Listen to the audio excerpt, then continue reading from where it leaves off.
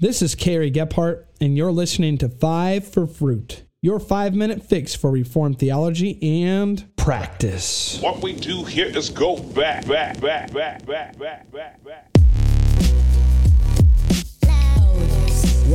back to another episode of 5 for Fruit, your place to catch a real quick bite of Reformed theology and practice.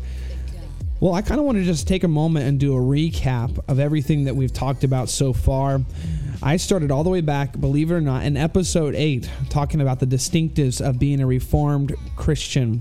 And in that episode, I said it's historical, it's creedal, it's confessional, and it's covenantal. We've talked about the historic character of being a Reformed Christian, looked at the Protestant Reformation, the 5 solas. We've talked about the creedal character of being a Reformed Christian, looked at the creeds of the early church and the councils of the early church. And we just wrapped up a series on confessionalism and the uses of the confession and how encouraging they can be to believers. But now we are embarking in that last distinctive that I talked about all the way back in episode 8, and that is Reformed Christians are covenantal. And we're covenantal not just because we find that an interesting way to break down our systematic theology. It's not because we think that's an interesting way to talk about the scriptures, but because when we look to the inspired word of God, we see that our God is a covenant God. He says, I will be your God, you will be my people. That is how our God works in history. That is how our God is working now. But how exactly, I thought, could I introduce this concept of our covenant God? Well, this week is Thanksgiving. In fact, this episode is going to be dropping on Thanksgiving Day. And something that us as Christians and Christian families often give thanks to God for is that very thing, our family. We're thankful to God for our wives, our husbands. We're thankful to God for our children, for our mothers and our fathers. And such a distinctive characteristic of covenant is that very thing, family. Family is such a big imagery in the scriptures. God has made us brothers with Jesus Christ, brothers and sisters of each other. That's how God works in covenant. And so I thought to have this episode be something that would be special and be unique and in a great way to introduce this concept of covenant. I would have on my beautiful and lovely wife, Carice. Carice, how are you doing tonight? I'm thankful. You are thankful. That's good. Well, I thought I would ask you, what exactly are you thankful for? Oh, that's a lot of things that I can think of.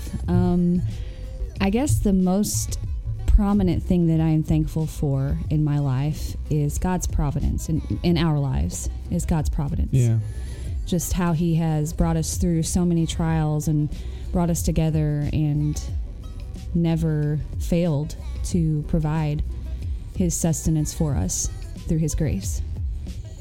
That's awesome. And I want to share something that I'm thankful for as well. Right now, I'm in seminary full time. Right now, I am a part-time pastor, and I am very thankful to God for you because of the way that you encourage me, because of the way that you pray for me, and the way that you always have my back to remind me, Carrie, we're going to get through this. This is just a season, and no worries. God has our back. So that is our episode that is introducing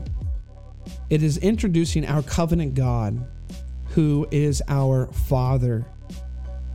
And I hope that you are thankful for, if you are a believer, the family which God has brought you into through covenant. Well, this is 5 for Fruit. Until next week, may you bear much fruit to the glory of God. 5 for Fruit is a proud member of the Society of Reformed Podcasters. Check out more members of the Society at reformedpodcasts.com.